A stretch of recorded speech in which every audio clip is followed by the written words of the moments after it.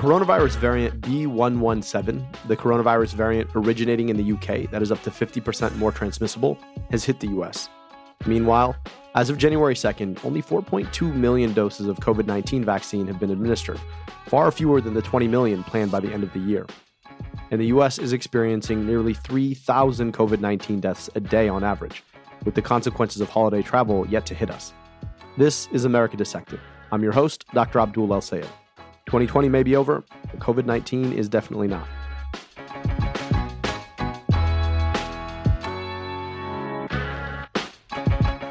There's a difference between a vaccine and a vaccination. We have not just one, but two safe and effective vaccines with more on their way. But we have far fewer vaccinations than we'd like. That's because, as I've said before, vaccinations are more than just a safe and effective vaccine. To be sure, the scientific achievement in going from identifying a new virus that has never before been observed in humans to a safe and effective vaccine in less than a year is nothing short of a scientific marvel. And we'll talk to Dr. Kizzmekia Corbett, one of the NIH scientists who made that possible later in the show. But the work doesn't stop there, as we're painfully discovering now.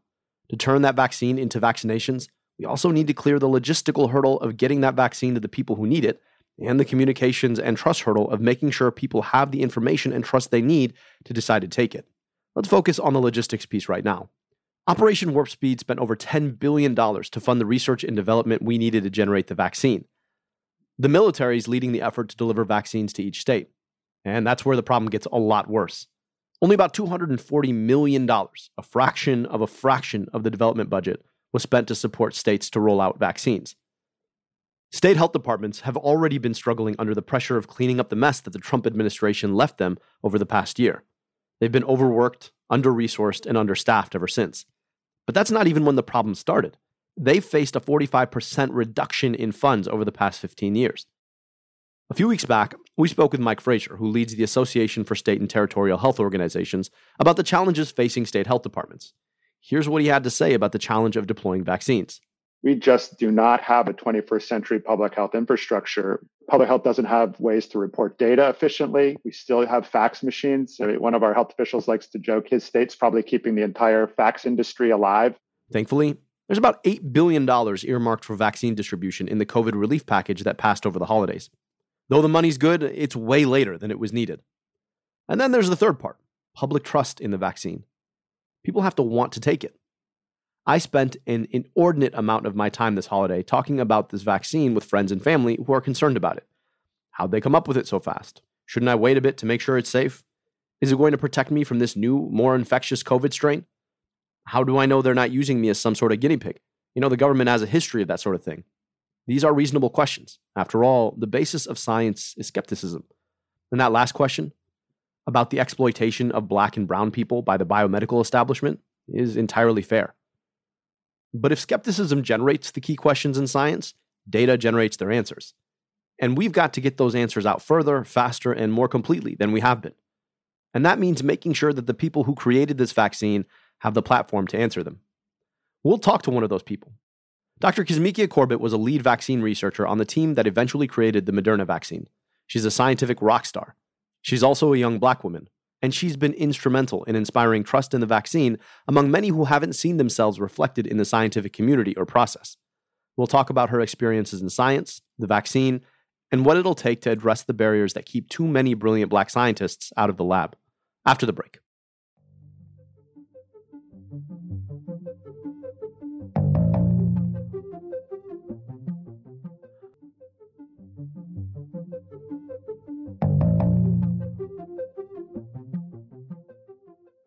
My guest today, and we're really honored to welcome Dr. Kizzmekia Corbett. She is the scientific lead of the coronavirus vaccine team and research fellow at the NIH Vaccine Research Center.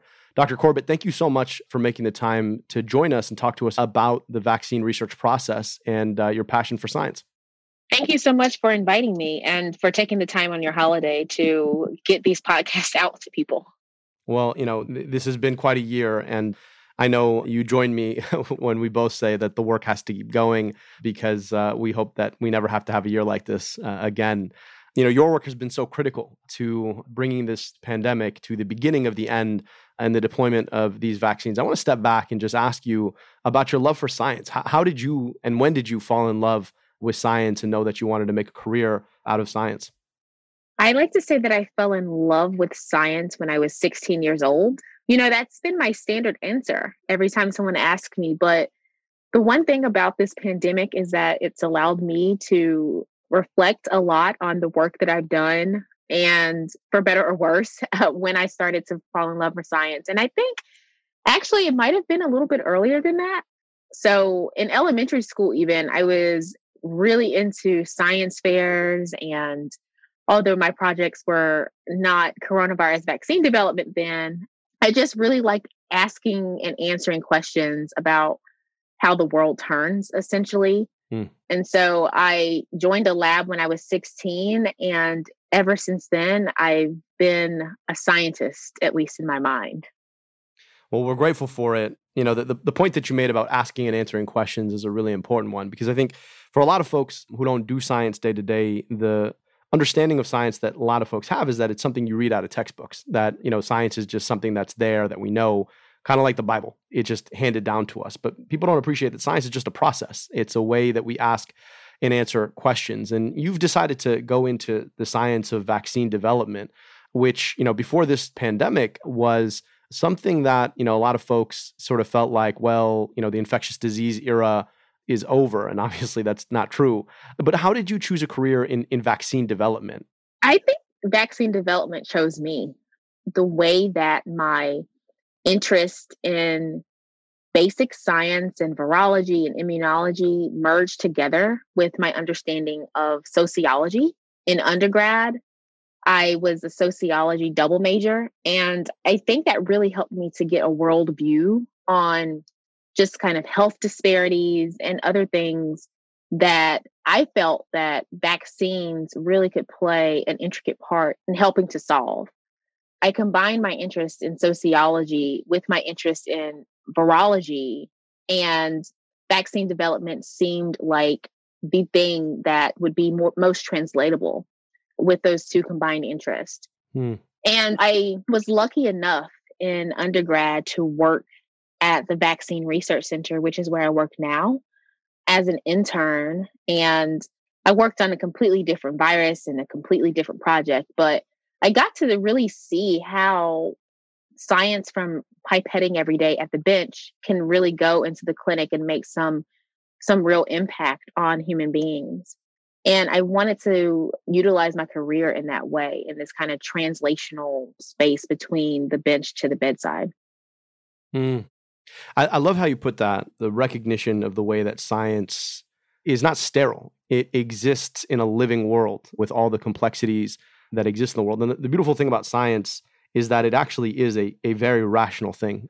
It's more rational and predictable than often people are. And the thing about it is that, it is the sociology of the way that we interact with each other that often creates so many of the pathologies that we have to take on. And, when it comes to the relationship between science and society, that hasn't always been as rational and as compassionate as we would want. So many of the same forces in terms of racism and marginalization have shaped the way that the biomedical establishment interacts with people of color in our country. And there is an awful history of that same scientific establishment exploiting Black people. How do you think about the consequences of that today? And what do we need to do to take that on, particularly when we think about the importance of deploying a vaccine, particularly in Black and brown communities who have been hit so hard by COVID-19? The consequences of that today are becoming, I think, on a daily basis, more and more stark. I think that, number one of the good things, depending on how you look at it, but from my perspective, I actually am happy to see people starting to really shed light on their experiences and to really see some level of wide visibility of what I consider to be mistrust of or distrust of medical establishment. Because what that does is it provides a space where accountability must then come from it, right? So now really we as scientists on this side of things, doctors, et cetera, we have no choice but to really show up for people in these moments, or we really lose critical momentum, especially as, for example, the vaccine development process is being very public and highlighted, et cetera. It's really all eyes on us around how we can become more trustworthy. And, although that onus sits in some part on my shoulders, I'm actually happy to see that, because what it does is it really eliminates the two bubbles where there are people on one side of things, and then there is the medical institution or establishments on the other side of things. And as those bubbles are popped, and as people start to trust a little bit more, and we start to be a little bit more trustworthy, there becomes this kind of bidirectional accountability that I'm very, very happy to see. So I think that, the first step is that people are doing exactly what any human would do as you're watching a vaccine that is maybe going to go into your arm being developed in front of your eyes. They're asking questions. And then from our side of things, we're trying to answer those questions in the best way possible with more transparency and et cetera. And so it actually is turning out to be for the better, I think, of both sides in this instance. I really appreciate the way that you put that, which is to say that we need to address the fact that for too long, the lack of access to the inside of the biomedical establishment as a function of so many means of systemic racism blocking Black and brown people from being a part of the process has meant that, there was one side, there was the bench side, and then there was the patient side, and that was that. But being able to break those, to pop those, or to even merge those bubbles is so critical. And on that note, there are a lot of people who trust this vaccine because you were a part of creating it.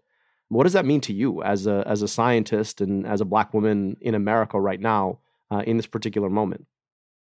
Well, I I did a thing actually over the holidays where I went back and I re-listened to all of my podcasts and interviews, and I tried to make sure that the words that I've been saying from the beginning remain true.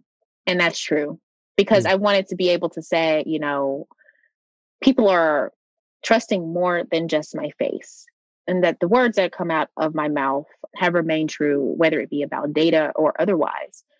So it means a lot to me. Number one, to be able to utilize my knowledge in this way, to respond in this way that is only for the betterment of everyone, but particularly for communities that I hold dear to my heart.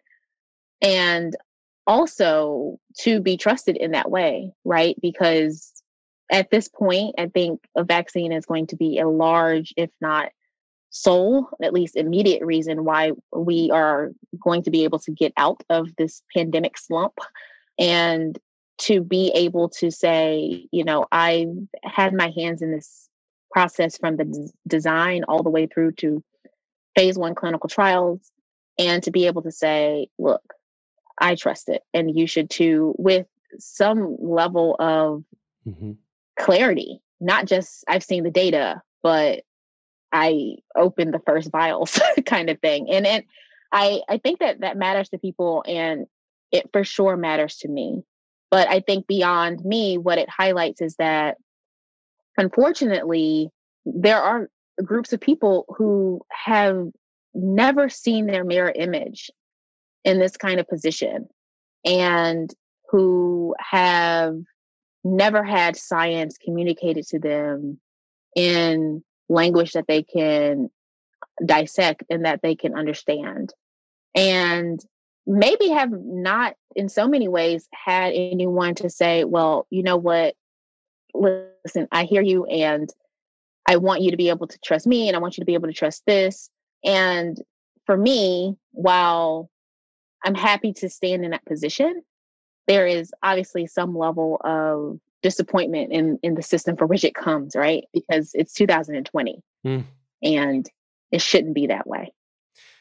On that front, both you and I have had extensive scientific training. And one of the things that you come to appreciate is that the further and further you go in your scientific training, the fewer and fewer people who represent the diversity of our country. And that's largely because we just haven't done a good job creating a pipeline for Black and brown scientists in this country. Reflect on your own experience and, the experience that you're speaking to, which is that it shouldn't be the case that there are so few folks who represent so many Americans in our country in those spaces, making decisions and moving the science forward. How do we build out a pipeline that supports and promotes Black and brown scientists in this country? Redefine the pipeline. I think that part of the reason why there is a leaky pipeline is because we have defined a pipeline based on the standards of people who don't look like us. And what is considered to be leaky to some might really be fulfillment for others, right? I just think that that is the first thing that we have to do is we really have to redefine the pipeline. I mean, I am continuing to live out my 16-year-old ambitions of being a principal investigator at a tier 1 research institute, having my own lab and turning out novel things, maybe winning a Nobel Prize and like all of these things that I said I was going to do when I was 16. But that looks different than what a lot of people who look like me consider to be success in the sciences. And so redefining the pipeline will certainly help. And the other thing is that there is a level of grit that is oftentimes synonymous with a scientific career trajectory that is not always sustainable, I don't think. Certainly for people who have priorities that look differently than, your standard person, I think that we just have to really redefine what science looks like and what that means for the quote unquote pipeline. I think it's really, really well said. One thing that I'm really passionate about, and I really try to do on this podcast, I've really appreciated the way that you've brought to it is to bring the joy and the excitement of science back to science communication. Because I think you're right, that grit that it takes to get through is unsustainable. And there are so many reasons why there are alternative challenges, particularly in communities and in families where there are resource constraints and one can't spend, 5, 6, 7 years in grad school and be able to support the other folks who rely on them. But part of it is that I think that for a lot of folks, they don't see science as a way forward for them because we haven't made it exciting and we haven't demonstrated the joy and the wonder of incredibly well done science to save the world, right? I mean, and that's the thing is that like you're about as close as it gets to a real life superhero. And that's an amazing thing. And I think people need to see that and they need to see themselves in that. And I think that in a lot of ways is sort of what supplies part of that grit. The other part of it is just, we got to take down barriers, right? I mean, there are just too many barriers to folks when it comes to all of the different obstacles that people got to jump through to make it through in science. Yeah, I'm also still encountering those barriers and I am, I had a pretty good year from a science perspective. And so it's not just making it look fun either. Because anyone who loves their job, whether it be, my principal investigator, Dr. Graham, he loves what he does. He eats and sleeps and breathes data and is so happy to discuss it. But that doesn't necessarily translate all the time from our day-to-day life to the normal person. And so many people actually who just don't even know what it even means to do science on a day-to-day basis and how fun that could be. Sure, there are going to be times where it's not fun. And what's happening right now with these vaccine efforts is for sure a once in a lifetime experience, right? After this is done, I'm probably going to go off and have my own lab and do normal things. I probably will move a couple other vaccines into phase 1, maybe phase 2 clinical trial. But for the most part, the glory of science is in just the little things that happen on a day-to-day basis. And that's really hard to translate in a very big way. It's not like Wall Street where you can spend a day trading and make billions of dollars, right? Or, I don't know, sports where you have one game and you can see 50 points on the scoreboard, and there's glory in these kind of huge ways often. It's not the same way in science. And so I don't really necessarily know how to translate that just yet, but I do know that my face does help. Yeah. I've gotten a lot of messages from students who are just like, oh my God, I didn't even know that scientists look this cool, or, wear high heels or whatever. And I'm like, yep, we do. So it's really just about being visible and being true to yourself, whoever you are. Yeah, I love that. I used to remember when I was actively working in research, there's that moment that you knew something that nobody else did that was critical to changing something in the world, right? It's like you were sitting there listening to the world's secrets, and like the world was letting you in on them. It's an amazing thing. It's a really unique feeling, and I'm really grateful that you're out there showing that to folks. I want to move a little bit to the vaccine itself. Your ability to move this vaccine out within less than a year of knowing that this virus even existed was due to a unique technology that we'd sort of spent a long time working out well before coronavirus was a thing, that allowed you to leverage its genetic code to produce a vaccine. Can you explain to us what that technology is and how you were able to use it to generate a vaccine so fast? Messenger RNA technology is technology that many scientists have been working on for upwards of 15 years. And Moderna in particular has been honing with their expertise over the last several years. And so it is really cool in that you basically can use a message in the code of a protein and send it to a cell in the body and tell the cell to do whatever it is or to express whatever it is that you want to express. And so in the case of vaccines, like what's happening right now, we're telling cells to express a particular protein from coronavirus, not the whole virus, just one protein. And that protein, which is the spike protein, is the protein that is really good at generating an immune response that can help the body to block coronavirus infection later. And so this technology is really cool because it allows you to use the body to skip a really critical step that most of the time vaccine development has taken, which is either making the whole virus in a laboratory and activating it, or making it less active in the laboratory, or making the protein in the laboratory and purifying it and then giving that protein to a person.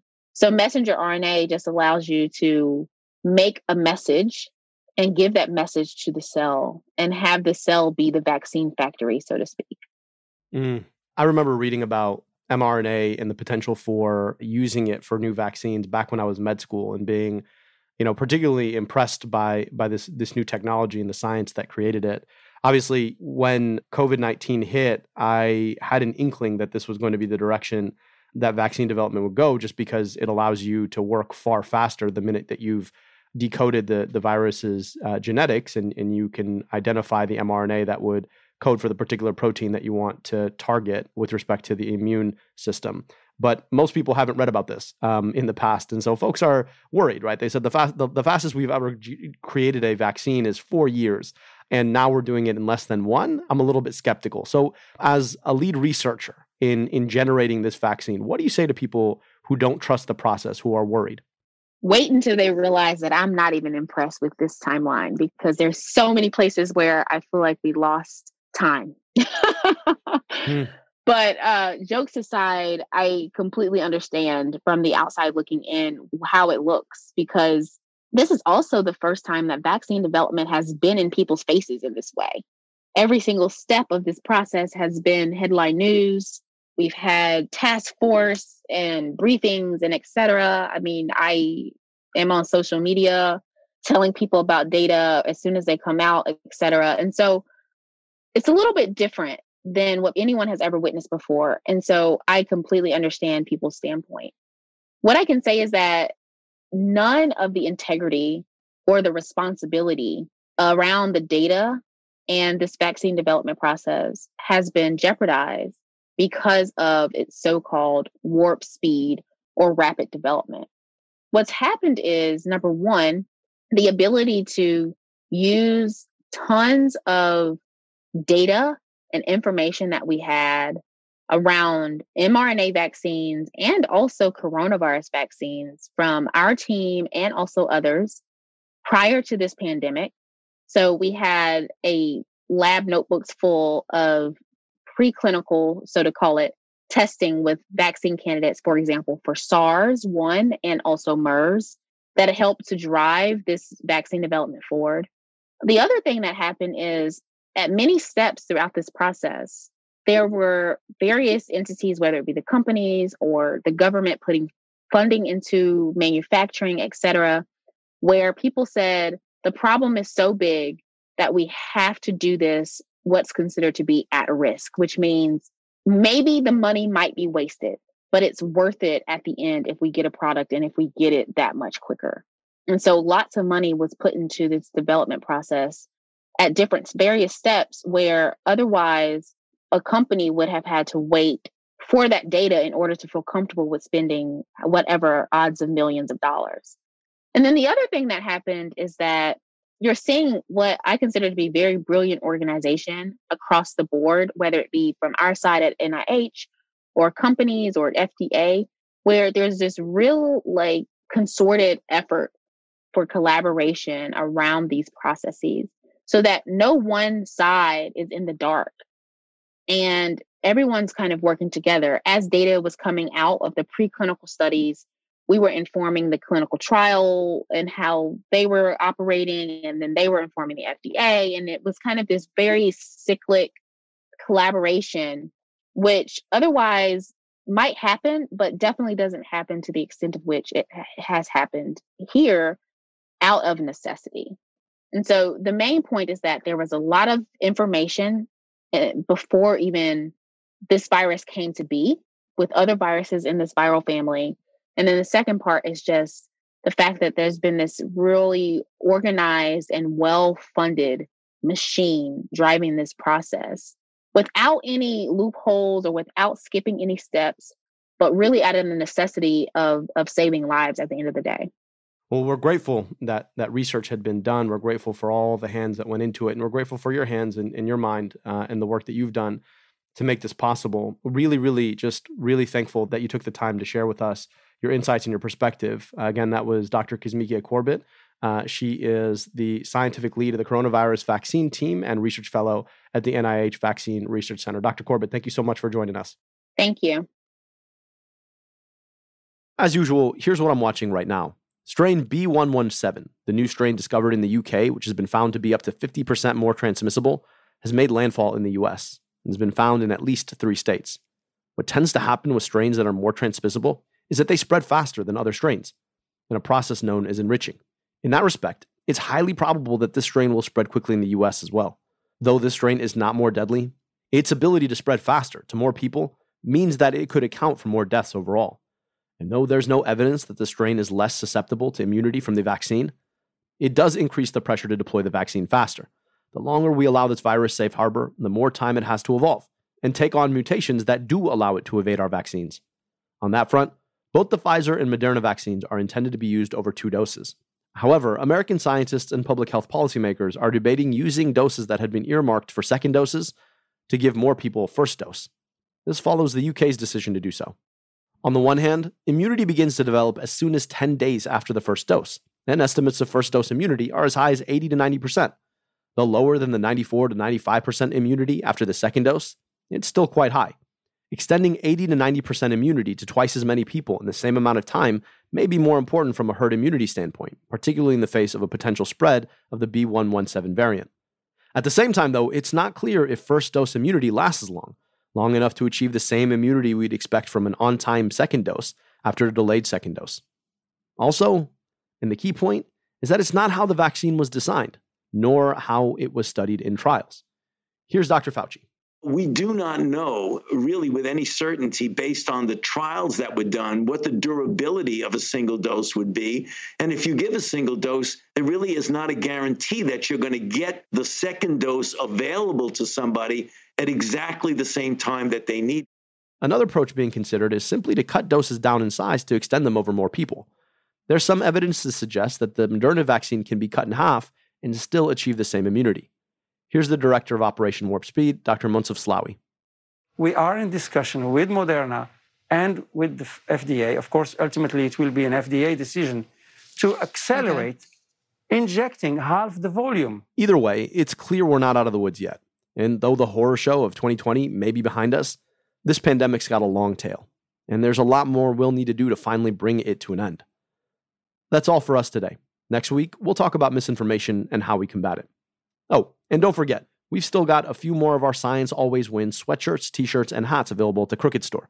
They're going quick, so make sure to grab one before they're gone. Crooked.com/store.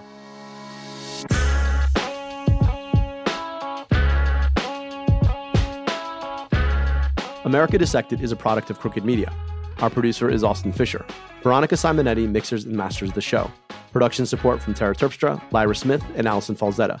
The theme song is by Take Yasuzawa and Alex Sugiura.